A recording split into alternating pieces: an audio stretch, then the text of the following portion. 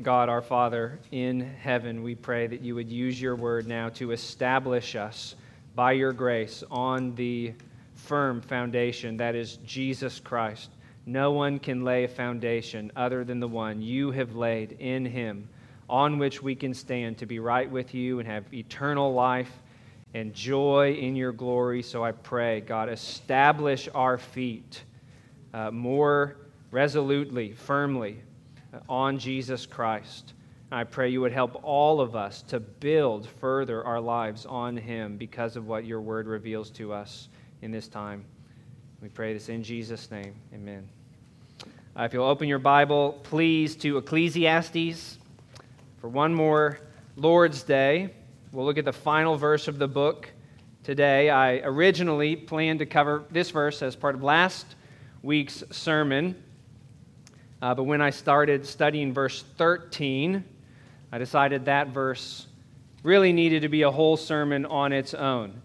And if ever a single verse was worthy of one whole sermon, it would be one that claimed to tell us what our whole duty before God was. And so verse 13 did.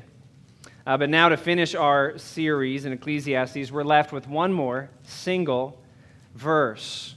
But in God's good providence, this verse is also can be worthy of a whole sermon by itself, because here the Spirit helps us to begin to understand what is the height and the breadth and the length and the depth of the judgment of God. A day is coming, Scripture tells us. We have sung about it. We've prayed in light of it.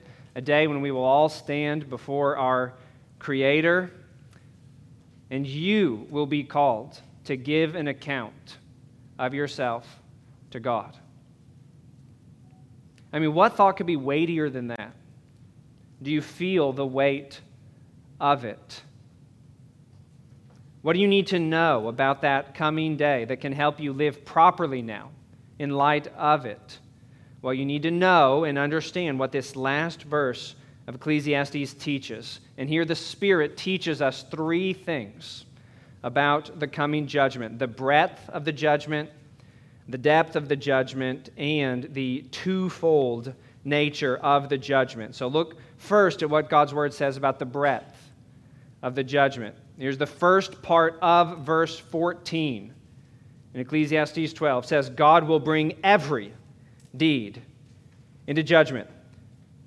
Well, the judgment of God then cannot be any wider or broader in scope. Every deed. He will bring before the bar of his judgment everything that is ever done by everyone. Some people might wrongly think that God only cares about some of our deeds, maybe just the deeds that are clearly religious in nature as they see it, or those deeds that are just really, really bad as they see it. Like whether or not you go to church, or whether or not you steal or cheat. Now, of course, God will bring all of those deeds into judgment, but only because those things fit under this phrase in verse 14, every deed. And of course, also under that phrase fits everything else you have ever done and will do. So ask yourself, how comprehensive or how limited do you think that your duty to God actually is? Do you know everything you do matters to Him? Do you know everything you do has great responsibility to God baked into it? Do you know God is going to bring it up in judgment? It is an astounding phrase, a giant weight, every deed. And really, this verse protects us from misunderstanding that main thematic line in Ecclesiastes. Do you remember it? Vanity of vanities. All is vanity that's done here under the sun. Well, here's one reason that we know that does not mean all we do here is meaningless. Because this last verse indicates the complete opposite, doesn't it? Everything we do in this life is meaningful. Ecclesiastes, in the end, teaches us not that nothing matters, but that everything matters. It matters to God. He's going to show everyone that everything we've done matters by bringing every deed into judgment. If you ever get to a point where you're feeling very discouraged, or worse, thinking that what you're doing in life doesn't really matter. Have you been there? If you're thinking that part of your daily life is pointless, then you're not thinking straight about the judgment to come, because it all matters to God. And so He will bring every deed into judgment. Now, the important follow-up question to this understanding, everything you're doing does matter. Judgment Day will prove it. You need to consider after that, okay, does everything you do matter to you for the same reason that it matters to God? Do your concerns match His in every deed? God made you for His purposes, for His glory, to be His image, to be His child, so He could share with you His own blessedness and His own joy by bringing you into fellowship with Himself and with His Son by His Spirit. That's what humans were made for. And so you are not your own. And then after He made you, He sustained you every moment of your life. In Him you live and move and have your being, and all you have has come from His hand. Scripture teaches you to ask, what do I have that I did not receive? Every possession, every opportunity, every relationship, every breath you have is a gift and stewardship from God. And so it is right, it is fitting for God to judge all that you do. If God did not bring every deed into judgment, do you know what that would imply? That would imply that there are some things that you have or do that basically God has nothing to do with, that are independent from Him and don't really have anything to do with Him. And that's not true. All things are from Him and through Him and to Him. And mankind naturally does not think that way, because apart from God's grace remaking our minds, we are so self-absorbed in our outlook and about our lives and our understandings as if we are our own. And that's why this little clause in verse 12 can be such a wrecking ball and reviving and refreshing, that God will bring every deed into judgment. If that's going to make sense to you, for you to think that's right and that's good, you have to have a radically God-centered understanding of all reality and all morality. Now, here's another important perspective we get from about the breadth of the judgment by considering this verse and the first word of it. What's the first word of verse 14? It's the word for, and that shows the logical connection of this truth to the truth of the prior verse. For tells us that verse 14 is a reason why verse 13 is true. Okay, so what did God say in verse 13? He said, the end of the matter, all has been heard. Fear God and keep His commandments.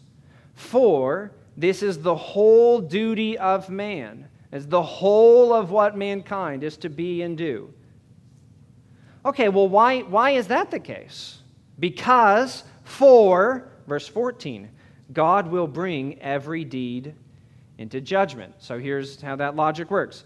If you ultimately will answer to God for everything you do, then of course you should know that your whole duty really is to fear Him and keep His commandments.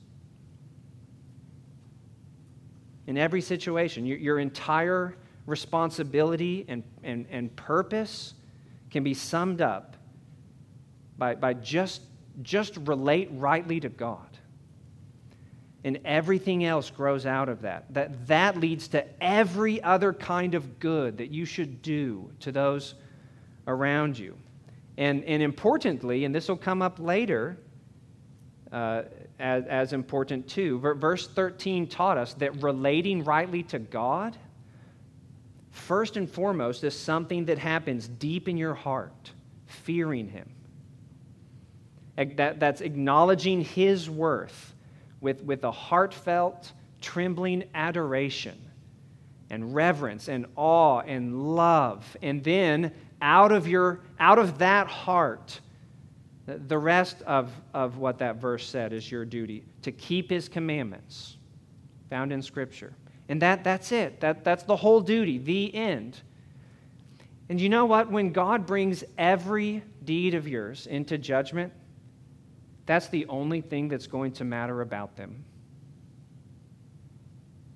Did you fear God and keep His commandments when you did those deeds? If that's the case, you must realize this, that the commands of God in Scripture have bearing on every deed that you do.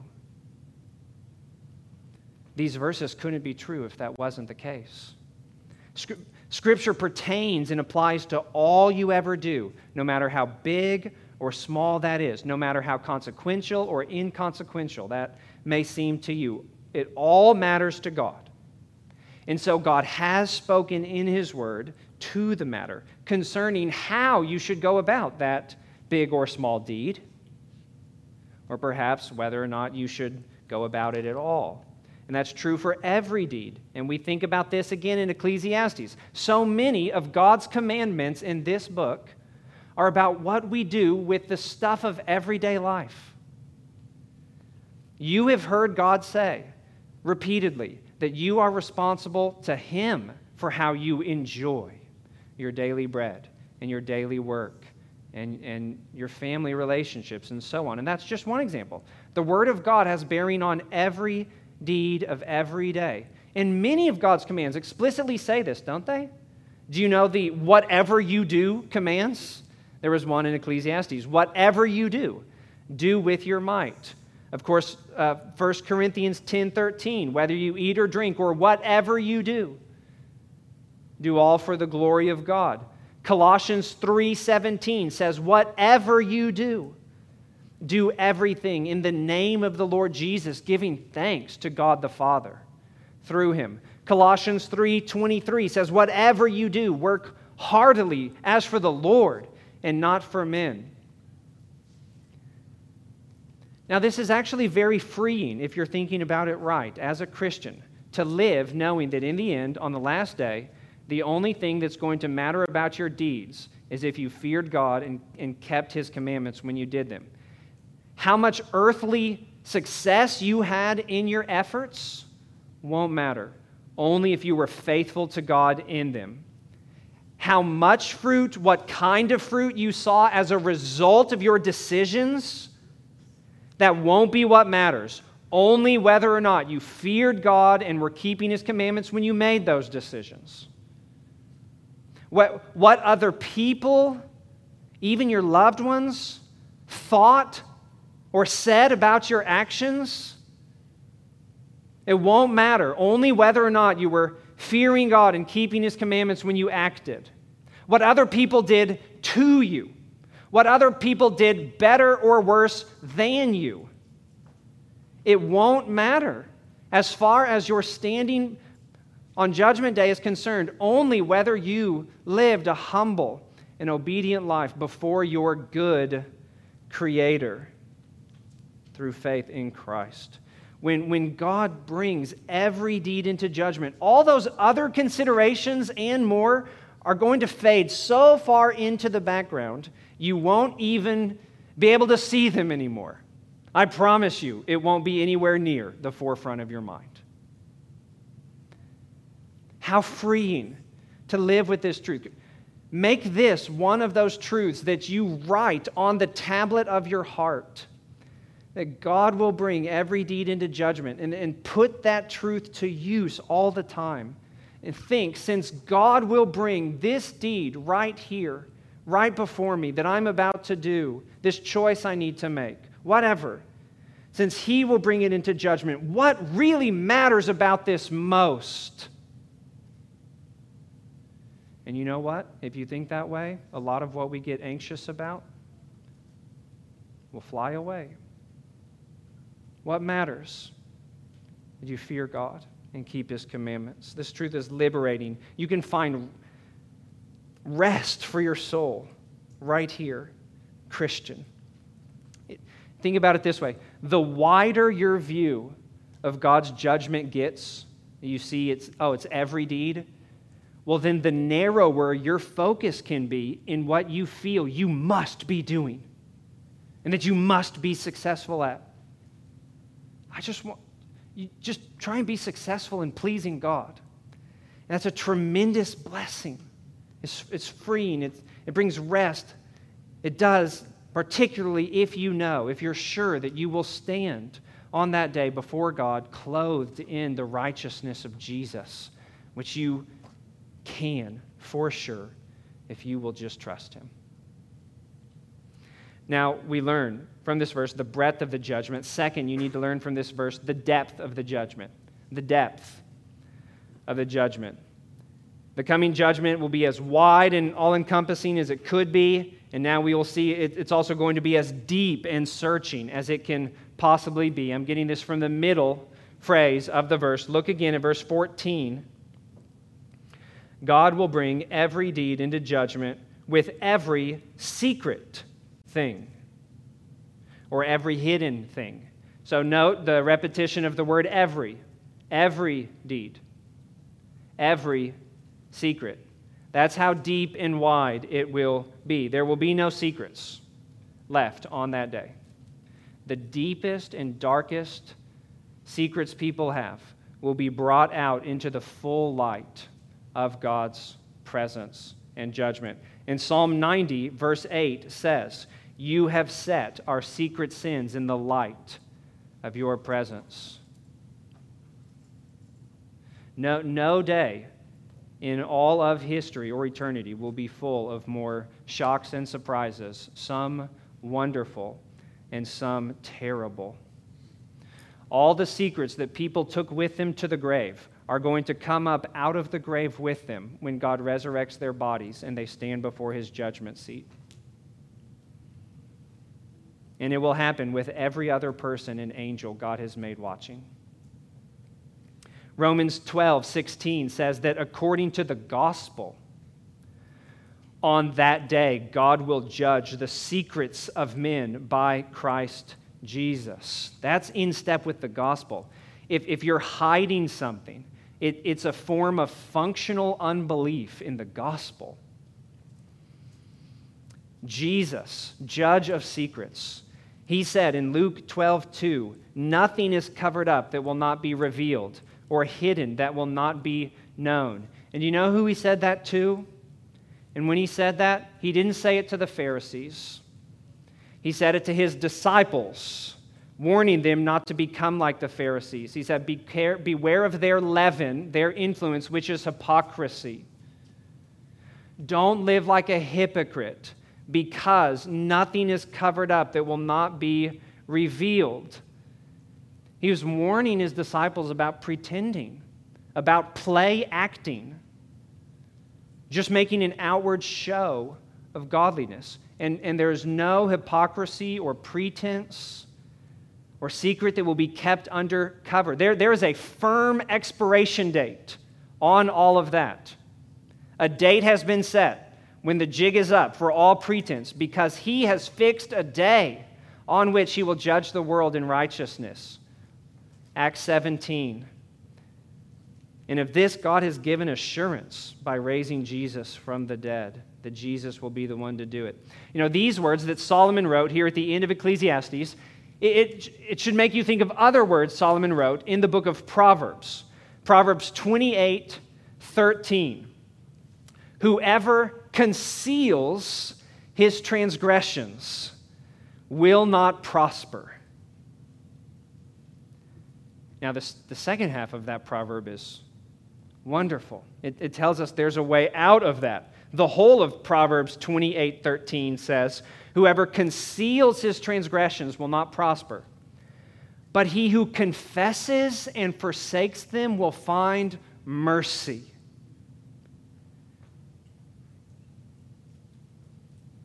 God wants you to stop hiding and to repent openly in view of His mercy. Come to the light and find mercy. In Psalm 32, Solomon's father, King David, wrote about a time when he kept silent and covered up, in a sense, his sin. And it made him miserable, praise the Lord, until he gave that game up. And he said in Psalm 32, verse 5, I acknowledged my sin to you. I did not cover my iniquity. I said, I will confess my transgression to the Lord, and you forgave the iniquity of my sin. And that psalm is especially beautiful because in verse 1, David worships God for how blessed he is, that when he did not cover his own sin, God covered it by forgiveness. So verse 1 of Psalm 32 says, how blessed, how happy is the man whose sin is covered. That is covered by God's forgiveness and atonement. But listen, if you try to cover your own sins by secrecy, silence, hiding, hypocrisy, deceit, Psalm 32 said that made David groan, and it dried up his strength. And Ecclesiastes 12:14 promises God will bring all the hidden and secret things into judgment. Now, here's something else that you need to understand from the Bible about this idea, God judging the secret things. When other Bible verses talk about this, it's not just secret acts that are in view. It's also the secret thoughts and motivations that happen in a person's mind and heart. Why they do the things they do. God will judge every hidden thing, including what goes on in the hidden person of the heart. Not just what people did that was hidden, but what people thought and desired and loved and hated that was hidden. The hidden heart motivations for the why behind the deeds. And this is taught explicitly in 1 Corinthians 4, verse 5. And the Apostle Paul actually says we need to be careful about judging other people because we can't see what happens in other people's hearts, which the Lord will bring to the light when He comes to judge. And only after the Lord brings to light the purposes of the heart, and it's revealed why people did the things that they did, then He will judge with perfect justice. You know, sometimes people talk about this in actually an upside-down way that doesn't square with Scripture, that sometimes people do bad things, but we say, well, but God knows our heart, as if you could do bad things from a good heart. And the Bible says, no, we do bad things because we have a bad heart. But so that kind of incongruity between your actions and heart isn't possible. But there's another kind of incongruity behind your heart and your deeds that is possible, that Scripture warns about. That is doing what looks like good deeds, looks like godliness outwardly, but not actually for godly, God-centered reasons. They're not good works in God's eyes then, because He sees deep. He sees the hidden person of the heart and the purposes people truly have. So, okay, I've talked about this verse. Let me read it. 1 Corinthians 4, verse 5. Scripture says, Do not pronounce judgment before the time, before the Lord comes, who will bring to light the things now hidden in darkness. He will disclose the purposes of the heart. Then each one will receive his commendation from God. And when God does that, He will expose whether or not people did what they did because they loved Him and trusted Him and feared Him. Does a person actually care about their whole duty? Do they actually fear Him in the hidden person of their heart? He'll make it manifest. Whether or not the seeds, at least of this, godly fear, which remember Sinclair Ferguson helped define for us last week, this indefinable mixture of reverence, fear, pleasure, joy, and awe that fills our hearts when we realize who God is and what He's done for us. Is anything like that part of what motivated a person to keep God's command in this or that instance? Or was it something else that encouraged them to conform their behavior externally to God's word? In some ways, the judgment will go down deep. Now, no doubt, this is a very sobering and convicting truth to all of us, but it should make us throw ourselves completely onto Christ and to hope more fully in His saving work, that when He died for our sins and rose from the dead. Because Romans 6 says, if you trust in Jesus, that means you're united to Him in His death. And so you must consider yourselves dead to sin, even heart-level hidden sins in your inner person. Count yourself as dead to those because of what Christ did for you, and pursue heart holiness. And you must consider yourself, Christian, united to Jesus in His resurrection, and so set free to truly live for Him from the heart. And after Romans 6 talks about that, Paul worships God for that in Romans 6:17. He says, "Thanks be to God that you who once were slaves of sin have become obedient from the heart." God's judgment will go that deep, but you know what? His saving work in Christ goes that deep also. It changes us in our hidden persons. And so actually the New Testament sometimes talks about how the godly fear of the Lord, like the godly love of the Lord that's put in us by the Spirit when we trust in Christ, that actually guards us from doing our works in just an externally godly way. So for example, in Colossians 3:22,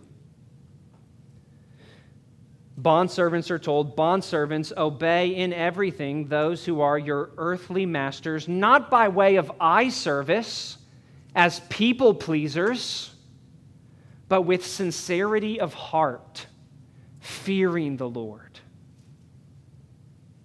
The parallel passage, Ephesians 6:5 and 6, "Bondservants, obey your earthly masters with fear and trembling toward the Lord, with a sincere heart, not by the way of eye service as people pleasers, but as bondservants of Christ, doing the will of God from the heart."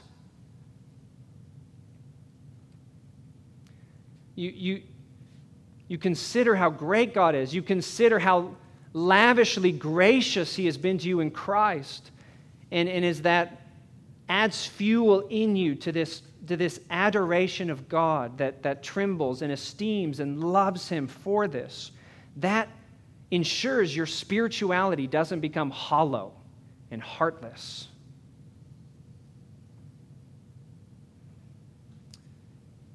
It will make sure you don't start living with secret sin, because the fear of the Lord, Scripture says, overpowers and casts out other fears. You know, the kinds of fears that would make you want to live in secret sin, like fear of what other people thought, fear of losing continued access to this sinful practice, whatever. It's not for no purpose that right after Proverbs says, "Whoever conceals his transgressions will not prosper, but whoever confesses and forsakes them will find mercy," the very next line says, "Blessed is the one who fears the Lord always." There's one more important lesson to learn from this last verse about the judgment. To add what the Spirit has told us about the breadth of the judgment, the depth of the judgment, now lastly, He tells us about the twofold nature of the judgment, the twofold nature of the judgment. And I get this from the last part of the last verse. So let's look at it one more time all the way through now. God will bring every deed into judgment with every secret thing, whether good or evil. Don't misunderstand that. Judgment Day is not just going to be about the punishment of evil. It's also about God's gracious rewarding of good. In one scene in the book of Revelation, depicting the end, when Christ returns to reign and judge, heaven worships by saying, "We give thanks to you, Lord God Almighty, who is and who was. For you have taken your great power, and you have begun to reign.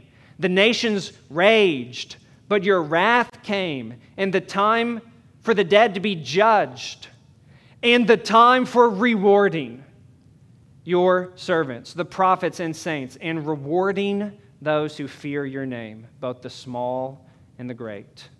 That's Revelation 11, 17 and 18.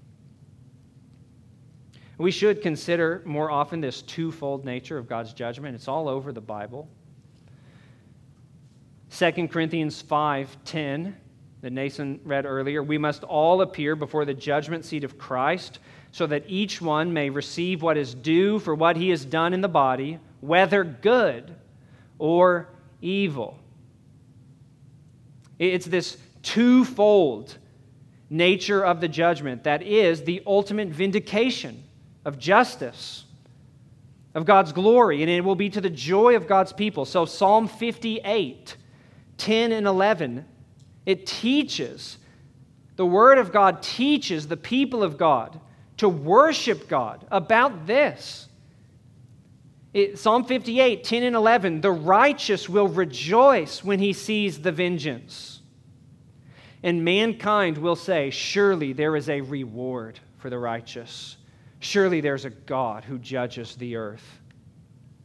Now, you need to tie this understanding to what we've seen earlier. So first, tie this truth about the twofold nature of the judgment together with the first point about the breadth of God's judgment. God will bring every evil deed into judgment, and He will bring every good deed into judgment.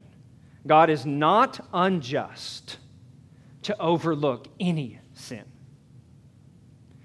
And He is not unjust to overlook any good work or any love anyone has shown His name or any service to His people.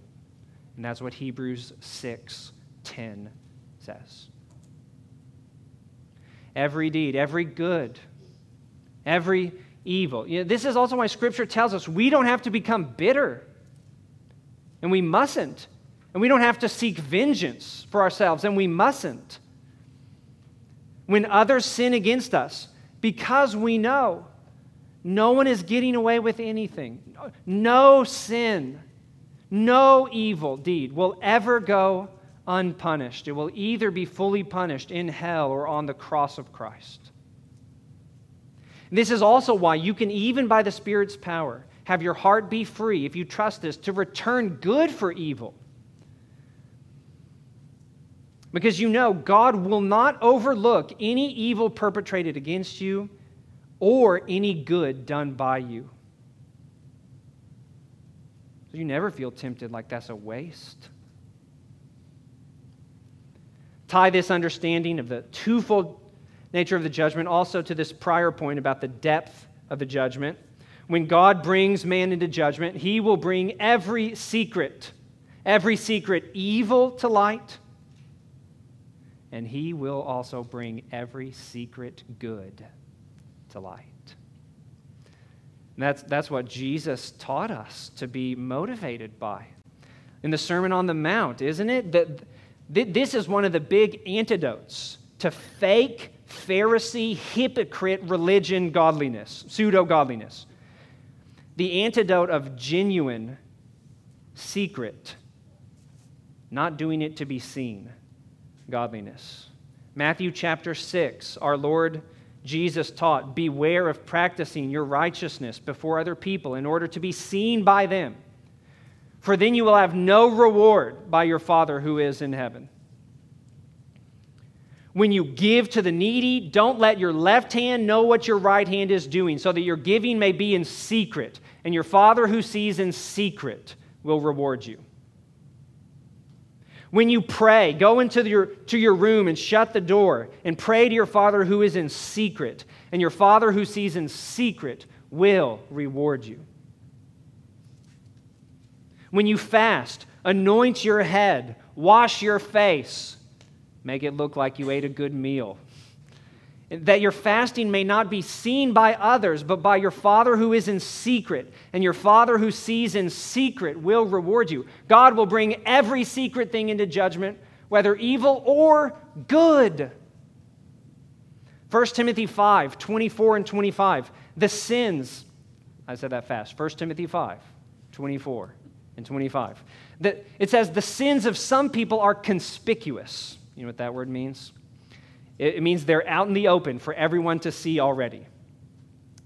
The sins of some people, or the King James says the sins of some are open beforehand, I think. The sins of some are conspicuous, going before them to the judgment, but the sins of others will appear later. So also good works. Some are conspicuous, but even those that are not cannot remain hidden. God will bring them to light at the end. Did you catch this? The verse that I read, 1 Corinthians 4:5 earlier about God bringing to light the purposes of the heart. It says, after God does that, then each one will receive his commendation from God. I didn't say condemnation. I said commendation. Do you know the difference between condemnation and commendation? It's the difference between punishment and praise. God will bring to light the real, not perfect, but not hypocritical, genuine godliness that really lives in the hidden person of the heart of the truly saved. And then God will, by his great and lavish grace, commend, reward his people for it. Yes, he's the author of it. He gets all the credit for it. And part of how he wants credit for it is to give us more grace by commending and rewarding us for it, for his work in us. Grace upon grace, upon grace, upon grace. When this happens, when God brings to light the purposes of the heart, he will show what perfect justice is in a way that sinful humanity doesn't understand and suppresses. Because he's going to judge with the standard, the pure and perfect standard, that his glory is always the highest good, and loving him is always the highest righteousness. His glory is the ultimate measure of morality. And a lot of the hard questions that even believers have about Christianity, that's the cornerstone of the answer. God's glory is the highest good and therefore the ultimate measure of morality. That is the clearest, brightest, most central dividing line between true good and true evil. There is no deed that can truly be called good before God unless it is done not only in conformity with his word, as far as the external behavior of it, but also done from a heart of faith in God and for the glory of God and out of love for God and in the fear of God, which is all basically the same thing. A heart for God that depends on him and esteems him. And that's why God has to bring to light the hidden purposes of the heart before true justice can really be done and true justice can really be seen. Romans 14:23 says, whatever does not proceed from faith is sin. If I preach this sermon and it's not from faith, it is sin. 1 Corinthians 10:31, whatever you do, do for the glory of God. If it's not done for that, it's sin, no matter what it looks like on the outside. Matthew 22, Jesus said, the first and the greatest commandment is to love God with all of the heart. How can any deed be called good if when they did it, they were breaking the first and greatest commandment? Ecclesiastes has taught us the whole duty of man is to fear God. Can something a person does really be called good if they're failing in their whole duty to God while doing it? The answer is no, of course. When the purposes of the heart are revealed, you see this? The value of different good works are going to look so different. The sermon that the man preached, in part for self-promoting reasons, will be valued so much lower at the judgment than the work of a child who helped to clean up after church from a more pure and sincere heart to please and glorify God because of what he's done in Christ. God judges good deeds very differently than sinful man does, and that's because he can see the heart, we can't. And that's because sinful man, right, forgets God and tries to take his place. And then people try and whitewash that first and highest evil by philanthropy or human kindness, or even devotion to various religious activities. But God will judge according to a radically God-centered view of reality and morality, because anything else would just be wrong and false to what's real and true and good and beautiful. And God will not pervert justice. He'll bring every deed into judgment, every secret thing, whether good or evil. But you need the whole Bible to help you understand exactly what that's going to look like and what that means, or else you might read this, just this, and live and die, at best, like a humanist, moralist, deist, and then be sentenced to the eternal punishment that you would deserve. We also need the whole Bible to help us know what is the great hope that we can have for this day of judgment. And the hope, in a strange and wonderful twist that we could have never come up with, the hope is actually found in the person who will be seated on the throne of judgment. The man Christ Jesus. John chapter 5 says, the Father has entrusted all judgment to the Son, that they would honor him just as they honor the Father. In Acts 17 says that God has appointed a man, Jesus Christ, by which he will judge the world. 2 Corinthians 5:10, we must all appear before the judgment seat of Christ Jesus. Matthew 25, it's when the Son of Man, Jesus, comes in his glory. He will sit on his glorious throne. Before him will be gathered all the nations. Sometimes more liberal theological scholars will look at the Sermon on the Mount and say, see, this is the real Jesus. He's this great moral, ethical teacher. Well, Jesus says in the Sermon on the Mount that everyone's going to stand before him as their judge, and he will determine their eternal fate. This man, Jesus Christ, is going to be seated as the divine judge. He is God's Son incarnate, and God the Father wants to honor him in this. But that should also give you great hope that the man who will sit in judgment before you is also the man who gave himself up for you in love. Acts 10, didn't we confess Jesus is the one appointed by God to be judge of the living of the dead, and everyone who believes in him receives forgiveness in his name because of how he died by hanging on a tree, cursed of God, and how God raised him on the third day. You need to know the breadth and the depth of what his death accomplished. He died for every sinful deed of his people. The sin of doing things for bad reasons, he died for it. He died for the sin of half-hearted love for God. He died for the sin of weak, trembling little, adoring little fear of God. He died for the sin of trying to keep sin secret. Flee in faith to this great judge who left his seat of judgment to take our place and be condemned for our crimes and serve the whole sentence and then raise from the dead and say, that's done. What a wonder. What a wonder. Jesus, he stands ready to come and judge the world, but he also now stands ready to receive you and forgive you if you'll repent in your heart of your sins against him and you'll put your faith in him and his death, his resurrection, and then you'll follow him as his.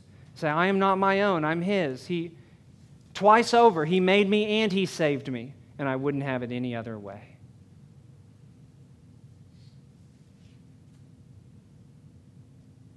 You're headed for a judgment. Believer, when the judge can say about your sins, I know about those sins. I'm very familiar with those. Not just because I'm God and I see omnisciently everything, but because I have borne those sins in my body on the tree. I suffered for those sins already. I rose. So all your sins, my disciple, are buried and gone as far as this court is concerned. You remember this, believer. The man who is the judge was crucified. The hand that holds the gavel has a hole in it.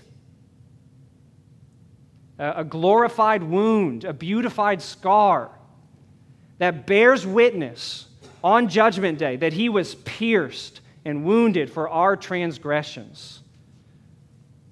And on that same basis, the death of Christ, can you be rewarded for your good deeds? And you need to understand this also. Maybe some are confused about this. I would understand if you were. If you know the Bible, because you know the Bible says no one is good. And Jesus said no one is good but God. And you know that the biblical gospel says no one will be declared righteous before God on the basis of their good deeds.